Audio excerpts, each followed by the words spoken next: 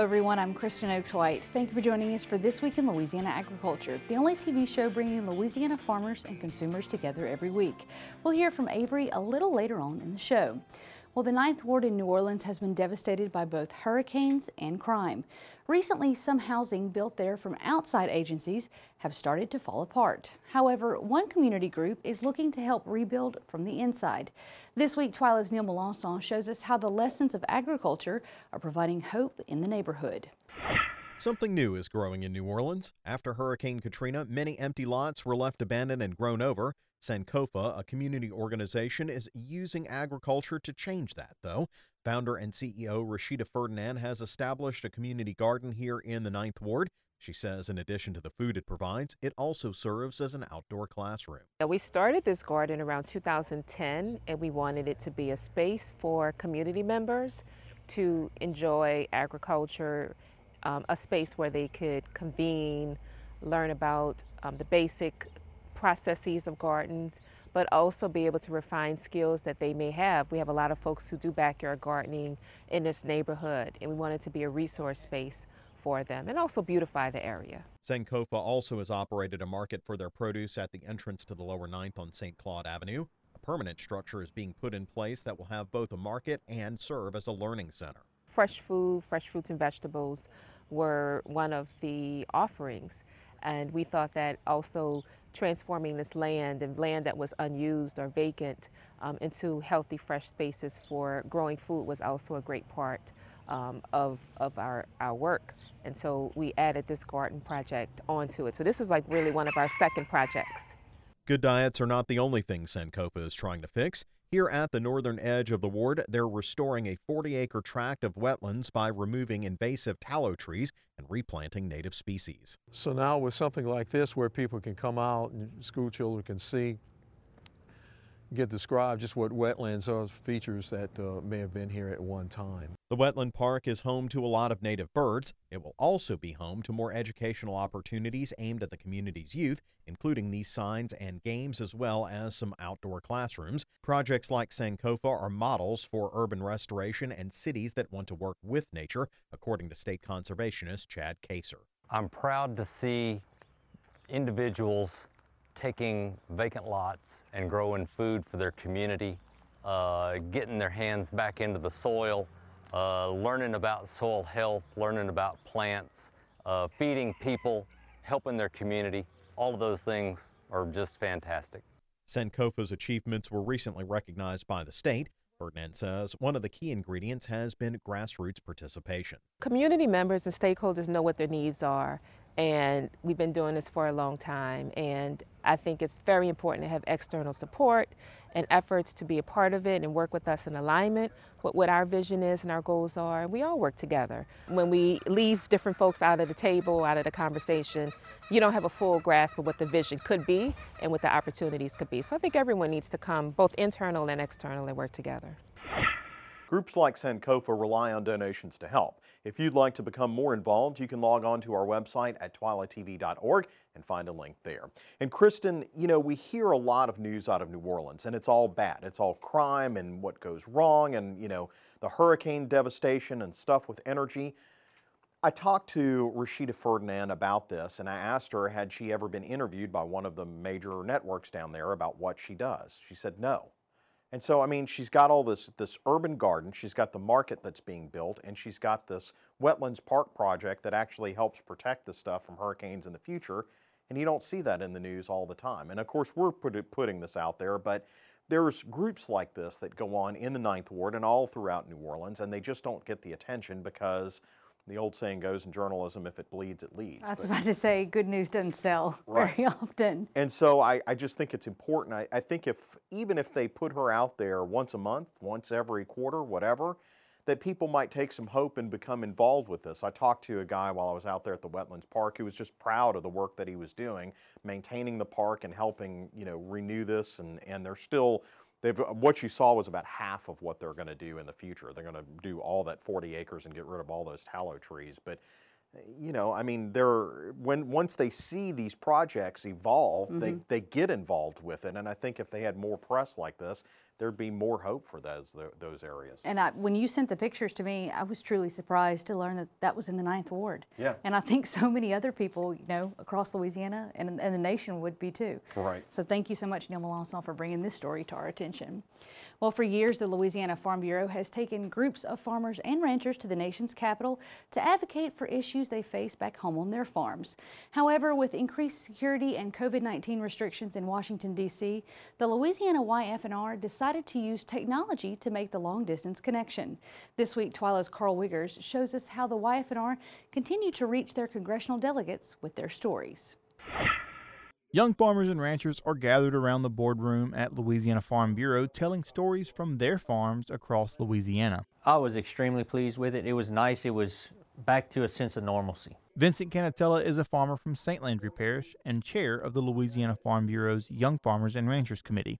He says meetings like this are important to share concerns and issues directly with lawmakers and their staff about what he faces on his farm. I feel as though it means more when they get to meet with us and know that every day we're working and these are problems that we're facing and this is the help we need, that they take it more to heart and they try to get some answers for us or some solutions for us and free up resources. Brandon and Danielle Vale farm in southwest Louisiana. Hurricane Laura damaged their home so they can't even live in it. Congressman Garrett Graves joined the group and he was troubled by their story. He got to meet, some committee members who are from hurricane-struck areas and get firsthand knowledge on the issues they have with money that's been allocated by the federal government to help different farm programs, disaster aid programs, and many farmers who have not gotten their aid yet. Money's just tied up. To know that we have disaster funds available, that we have folks like the Vale that have needs that are clearly impacted and in the impacted zone in Calcasieu Parish there, that's infuriating. So making sure that we're connecting the dots and not making people like them re-victimized by our own government's inability to deliver. Graves says meetings like this help him understand the problems facing Louisiana farmers. And so it's so critical to have the opportunity to talk to people that are on the ground, the people that are dealing with the regulations, with the rules, with the real world. So being able to spend time with real people, real understanding of what's going on, and being able to translate that or share their experiences with us allows us to take it back and make sure that we're out there putting solutions in place to really fix problems, not solutions in search of problems.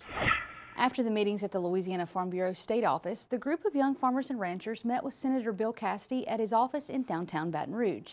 If you'd like to hear more about the visits on this event, you're in luck. Avery and Carl sat down with Louisiana Farm Bureau National Affairs Coordinator Andy Brown and Vincent Canatella to record a new episode of the Grassroots Government podcast. On this episode, the group discusses some of the issues addressed by the young farmers, some feedback they heard from the congressional offices, and also the importance of meetings like this for farmers to share their stories with their elected officials. You can listen to that episode now wherever you listen to your podcast, and we'll link you over to it on our website at twilatv.org. Well, young farmers and ranchers have been busy across the state doing more than meeting with their representatives and senators. They've also been busy passing a good time and raising a lot of money. This year, the third annual party at the Red Barn in Abbeville raised more than $52,000.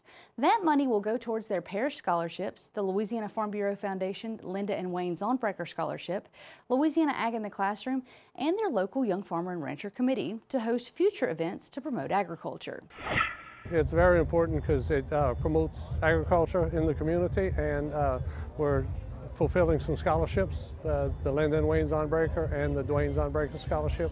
It's meant so much to our board to have this influx of youth in the community, and they've just stepped up and taken the bull by the horns and have done a phenomenal job in everything they do, and they just enjoy putting on fundraisers and being together and making things work out. One day we said we wanted to raise money for the Dwayne Zonbrecker Scholarship, and we just put our heads together and we said, well, let's cook a pig and invite a few people and sell some tickets and see what happens.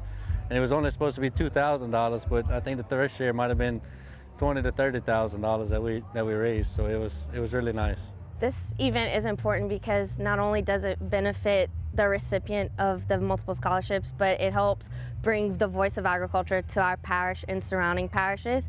It brings our local farmers together for a good cause, and it brings our community in to bring awareness to, like I said, our scholarships and ag in general. Makes me feel very good because this has been the focus of my my tenure as president, I really wanted to get the young people involved, and it's really blossomed. And there's several couples here that'll step up and be the next leaders of our organization. More than 300 people filled the barn this year to enjoy the great food and fellowship at this year's event. Now, if you're feeling that tinge of regret for missing out, fear not. They're already planning next year's party at the Red Barn for sometime in February, and we'll let you know when the plans are locked in so you can mark your calendars for next year. Well, there's a whole new round of champions in Louisiana following the 2022 LSU Ag Center's State Livestock Show. The event took place February 12th through the 19th at the Lamar Dixon Expo Center in Gonzales. Over the 8 days, young people from across the state demonstrated showmanship and showed off their cattle, sheep, goats, poultry, and swine to win grand champion. Britlyn Dirk of Vermilion Parish is a junior in high school, and she says caring for her show heifer and her involvement in 4-H has helped her grow as a person. It helped me get out of my comfort zone to make new friends, help people, not be afraid to go ask for help to new people, and just know that I have a community here. That's what I love about Vermilion Parish, is that we have a big community and everyone's willing to support one another and help out. And I like to say that everything's in Vermilion Parish is community property. If you need help with something, you can use their stuff, or they're willing to help you. And that's what I love about 4-H. I mean, everyone's here for you. And I could not agree with that more. If you would like to see the full list of winners, check out the link with this story on our website at twilatv.org. The Louisiana sweet potato industry injects more than $82 million a year into the state's economy. That's according to the LSU Ag Center's Ag Summary. And it's Louisiana sweet potato farmers who keep that industry going strong. Twila's Avery Davidson takes us to Evangeline Parish to meet Larry Fontenot, who served on the Louisiana Sweet Potato Commission, which has been supporting farmers for 70 years. Larry Fontenot calls his cattle, and they come just like they're supposed to. But when they see his truck with a box of sweet potatoes on the back, well, you see the reaction. Fontenot does raise some cattle. We try to raise our own replacement heifer. But what he just fed these cattle is Fontenot's livelihood. This field in Evangeline Parish is where Fontenot grows sweet potatoes. Not just any sweet potatoes, but Evangeline's. Fontenot's father grew sweet potatoes on this land and was a founding member of the Louisiana Sweet Potato Commission. Fontenot knew farming was what he wanted to do, but Dad and Mom made me go to college, so I got a degree in agronomy before I could come back and farm. There was a time back in the 1979 or 1980 where I was debating whether to go into grain or sweet potatoes, and due to the grain situation at that time, meaning profit margins were very low, we decided to come into the sweet potato business. And at that time, in 1980, that's whenever we started setting up to grow and sell our own sweet potatoes. And from 1980 up until present, this is what I've been doing. And Fontenot has been doing well, using all local seasonal labor and selling his sweet potatoes much like his father did. But that does not mean this farm is the same. It has changed since Dad's passing about 6 years ago. We've changed a little bit, and we had to adapt to market changes. In the last 6 years, we saw all the canning plants in Louisiana leave, and we had to find a home for that plant, for that sweet potato that we would sell to the canning plant, which was about 60% of our crop. And now you have the French fry world that has come in and consumed some of that. What consumes much of Fontenot's time now is keeping this operation running in the black, something that's tough to do following years of natural disasters. But it's an endeavor he finds rewarding. Mother Nature controls your destiny more than anything else in our business. But working, growing crops, the satisfaction of putting a seed in the ground or a sweet potato slip and coming back 90 days and reaping the benefit of that growing season it's a good feeling. It's hard to explain, but it's something I still enjoy doing, with struggling with to make ends meet right now, but still enjoying being outside, turning over soil and planting a crop in the spring and harvesting it in the fall. And Louisiana consumers are thankful every fall for the bounty of Fontenot's harvest. In Evangeline Parish, I'm Avery Davidson for This Week in Louisiana Agriculture. Now you can buy sweet potatoes directly from the Fontenot's farm when they're in season. This story was brought to you by the Louisiana Sweet Potato Commission, celebrating 70 years of supporting our farmers. Well, as you saw, sweet potatoes are a very labor-intensive crop, as are many of Louisiana's farm commodities. That's why each year the Louisiana Farm Bureau holds the Mid-South Agriculture Labor Seminar. This event gathers experts in labor issues to help chart the complicated regulations that face farmers each year. This year, the seminar was finally conducted in person after last year's pandemic cancellation. More than 90 attended the event in Port Allen and included labor attorneys, officials at the U.S. Department of Labor, and state regulatory experts. AgWorks H2 President Dan Bremer, whose company focuses on advising farmers about the fluid labor laws and conditions, says the struggle to find labor is more competitive than ever before. You can't open any newspaper that's not looking for truckers. You can't open a newspaper not looking for help. You walk down the street, virtually every business has a sign out, we're hiring. So it's very competitive to get workers. And agriculture has traditionally been a job that some people didn't want. Now some people do, and they have every opportunity to work in agriculture. But it's tough recruiting for agriculture. It's hot. It's hot, it's dirty, long hours sometimes, but the pay is sometimes pretty good. The labor seminar is put on by the Louisiana Farm Bureau Labor Advisory Committee. A link on how to participate and get more information year-round is on our website at twilatv.org. Still to come on Twila, we check in on Louisiana crawfish prices and see how the LSU Ag Center is protecting that valuable commodity. Stay with us.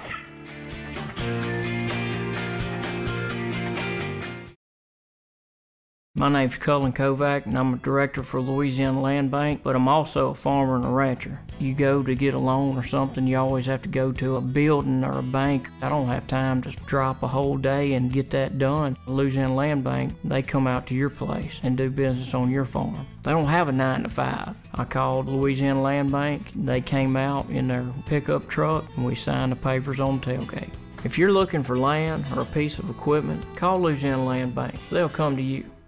We do a lot of hard labor. A lot of it's driven by technology. We were one of the very first in our area to get vaccinated. We trust experts in their field. We're 5th generation farmers providing the safest, most economical food because of science. What if we're in a farm accident? There is no room. All the hospital resources are going towards COVID. The vaccine is a tool in our toolkit of how we succeed as a family or as a business. When the sun's setting, we did a good day's work and we can face tomorrow. I'm a steward of the land. I am growing a better future. I am feeding the world. I'm making the world a better place. I am resilient. I'm essential, and I'm still farming. I am essential. I am still farming. I am resilient. I am essential. I am still farming. No matter what happens, we are still farming.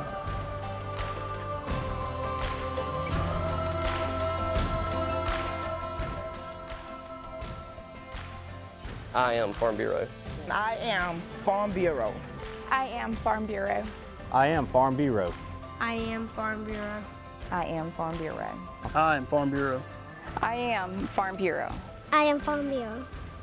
We are Farm Bureau.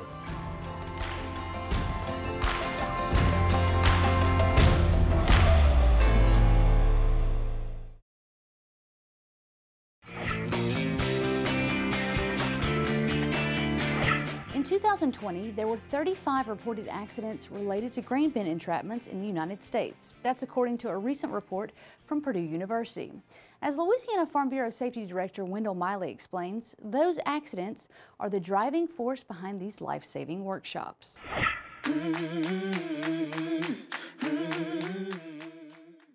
We have over 3 programs this week, Oak Grove, Vidalia, Winsboro.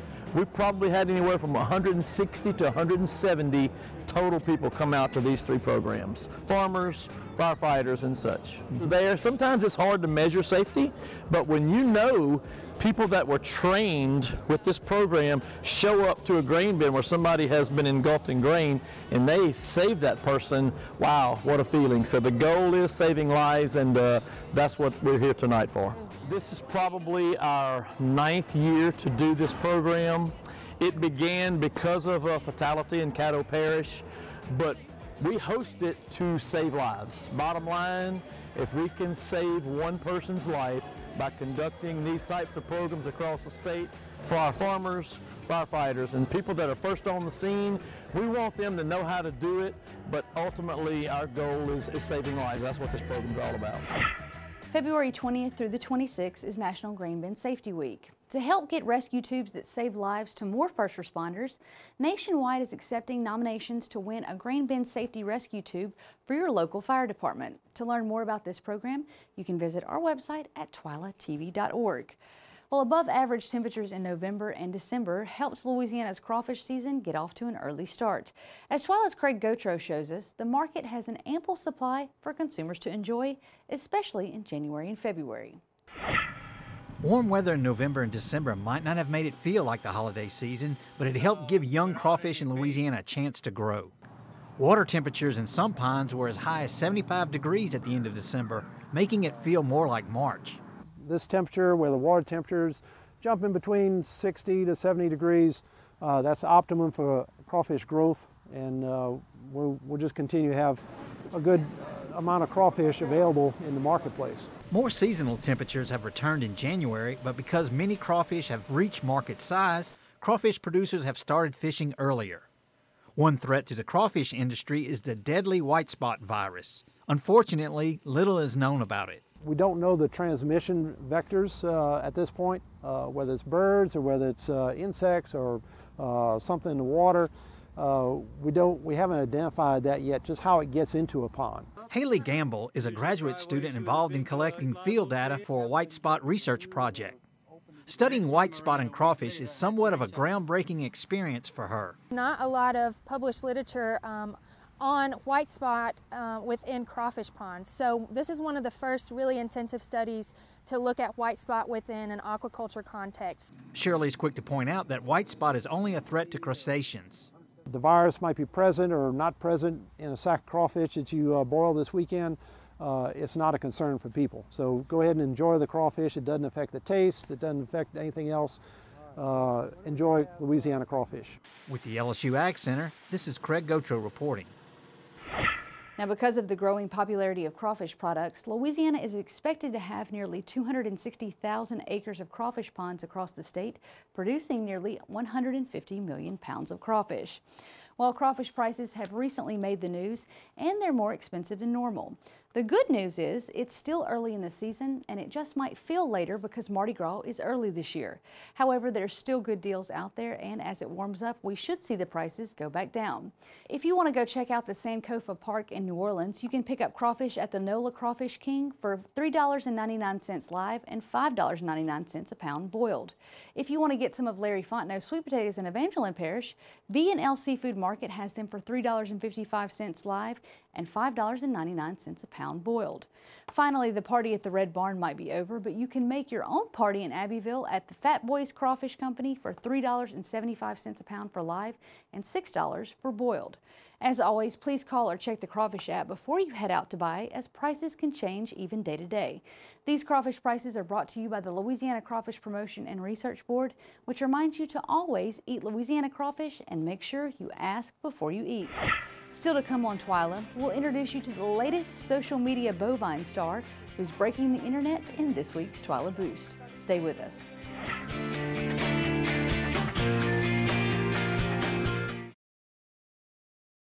Landowners are minding the Louisiana forest for our grandchildren. A place for wildlife, recreation, lumber for homes. It's the right thing to do. Forestry, covering half our state, all of our hearts.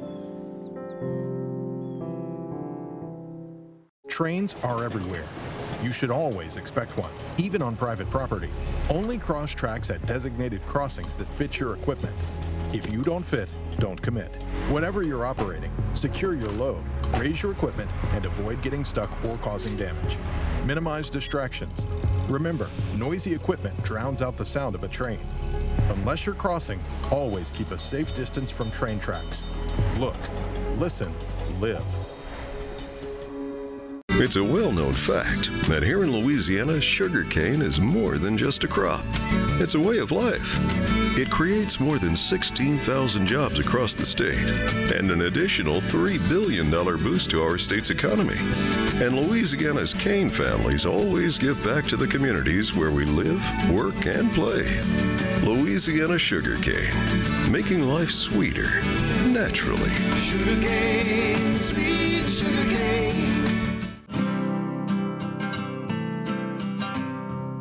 Every day across America, excess food is gathered by a network of good people at local food banks, giving hope to millions of children who struggle with hunger. They've earned their wings, and you can too. Together, we can solve child hunger. Support Feeding America and your local food bank at feedingamerica.org.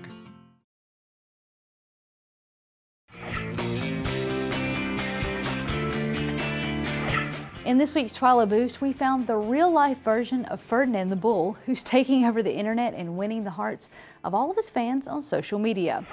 Meet Spud, a Hereford bull born and raised in Ruston, Louisiana at the Louisiana Tech Farm. His mom, Laura, fell in love with the bull when she was a student at Tech. After she graduated, she moved Spud back to her hometown in Illinois. Spud became famous on social media when his mom, or Moom as she calls herself, started posting videos of him and his obsession with bouncy balls.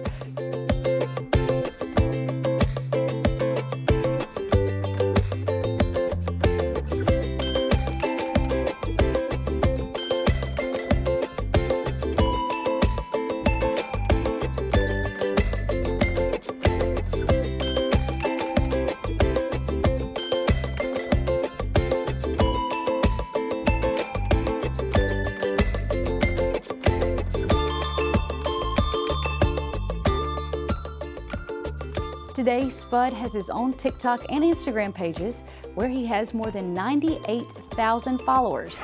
If you want to keep up with Spud and watch more of his videos, we posted a link to his social media pages on our website at twylatv.org. Well, that does it for this edition of Twyla. Be sure to join us next week when we'll show you how the NRCS is helping to improve pine plantations across the state and restoring valuable habitat for wildlife. Until then, you can watch all of our stories online at twylatv.org, and be sure to like us on Facebook, follow us on Twitter and Instagram. You can also find all of these stories and more on our YouTube channel. If you'd like to hear more from the stories in this week's episode of Twyla, you should check out the latest episode of our Twyla After Show podcast. That's also on our website at twylatv.org. For all of us here at Twyla, thanks for joining us. We hope to see you again right here next week.